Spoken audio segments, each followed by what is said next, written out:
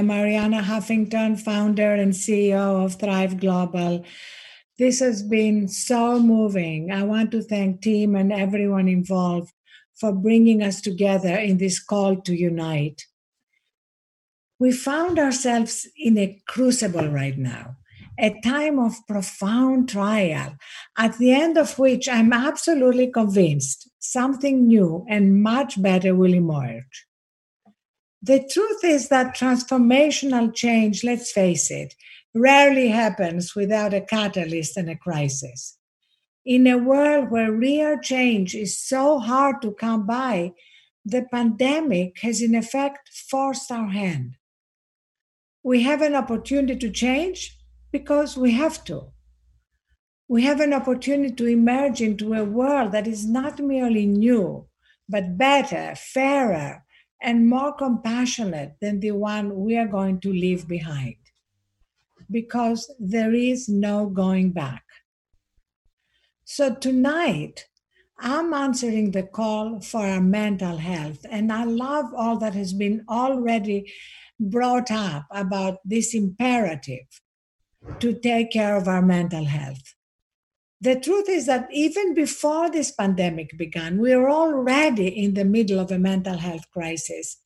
And now the loss of loved ones, the loss of jobs, financial insecurity, long periods of isolation, and the daily stress and uncertainty of our new normal are exacerbating that mental health crisis. Just as we've had to make drastic change to our lives to stop the spread of the virus, we need to also take daily steps to safeguard our mental health too.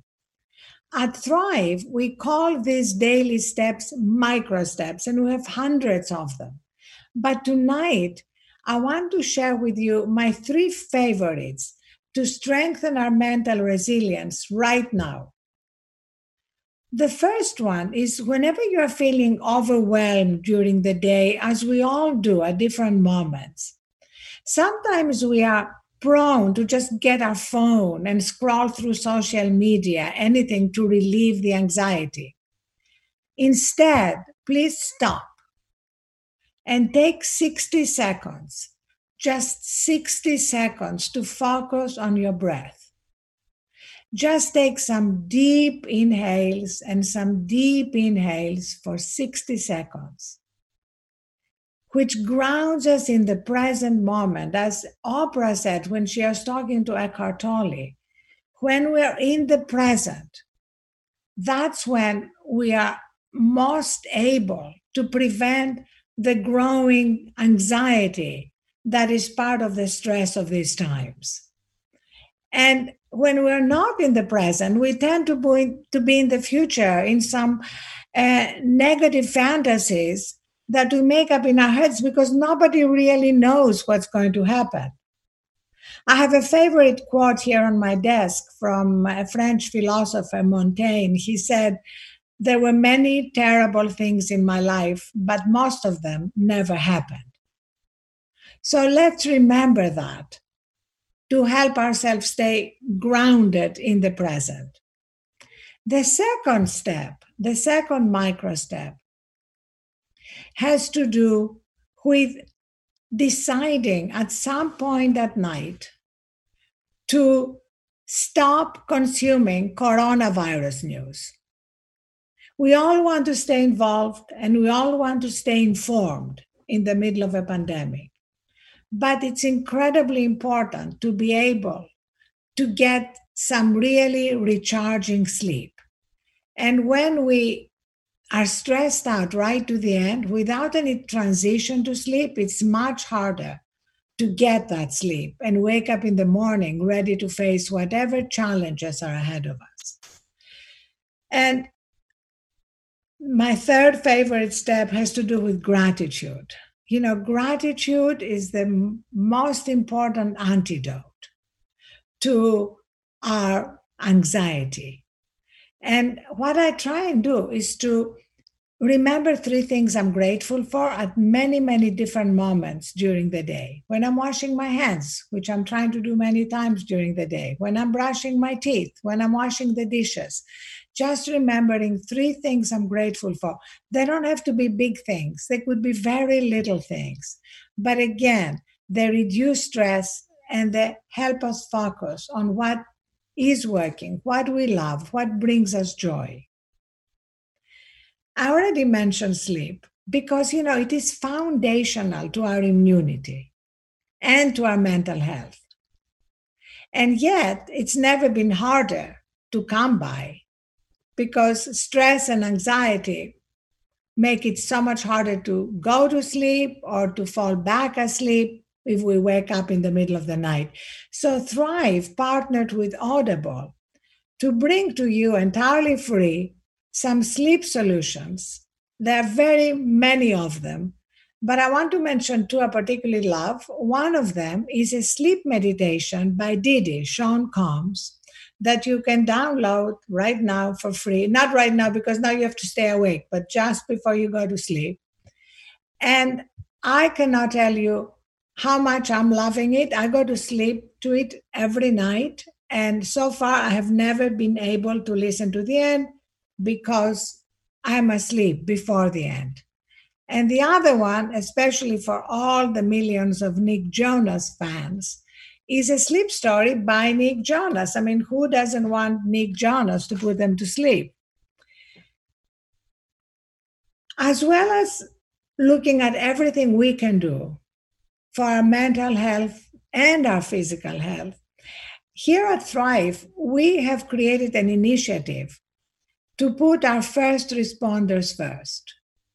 And by first responders, we mean our frontline healthcare workers, as well as all those who are delivering things to us to keep America open.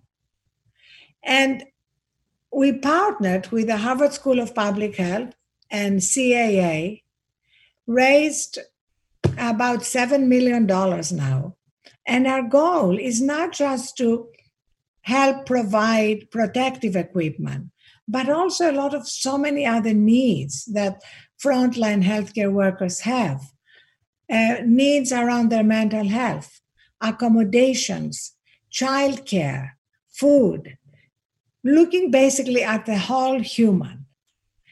And as they're going forward, while we're stepping back to protect our health, it's imperative that we stand up for their health the way they're standing up for ours.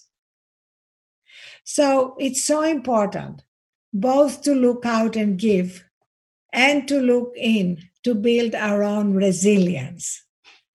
As we're being forced to pause, we have this incredible opportunity to shift our entire culture away from our perpetually stressed out fight or flight state of being and reconnect with some essential truths about what matters that we have forgotten.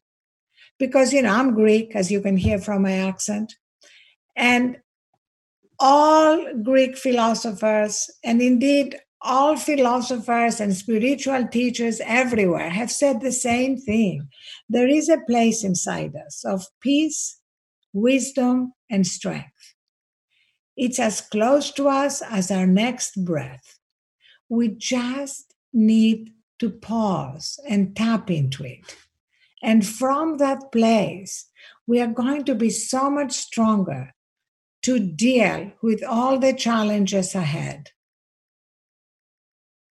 One of my favorite Indian novelists is Arundhati Roy, and she wrote, "The pandemic is a gateway between one world and the next.